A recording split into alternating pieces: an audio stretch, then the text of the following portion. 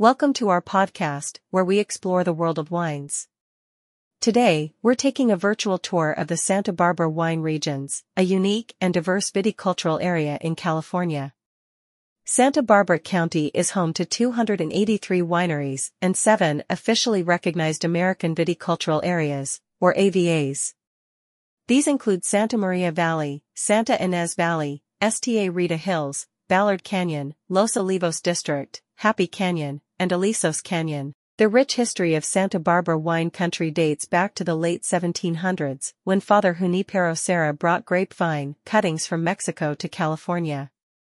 The grape's association with the church led to it becoming known as the mission grape, which dominated California's vineyards until the turn of the 20th century.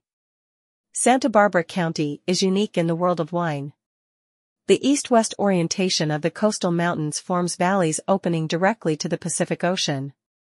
This unique topography allows the flow of fog and ocean breezes to shape distinct microclimates, perfect for the cultivation of classic grape varietals and world-class wines.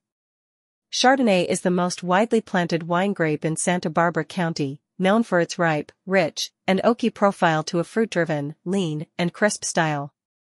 Pinot Noir is the second most widely planted grape variety, producing some of the most complex and interesting wines in the region. Other key grape varieties include Syrah and Grenache.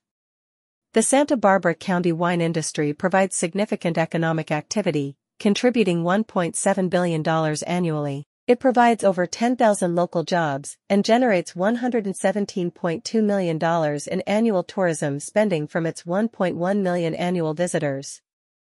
The unique, transverse nature of the valleys of Santa Barbara wine country provides a patchwork quilt of microclimates, resulting in one of the most diverse grape-growing regions in the world.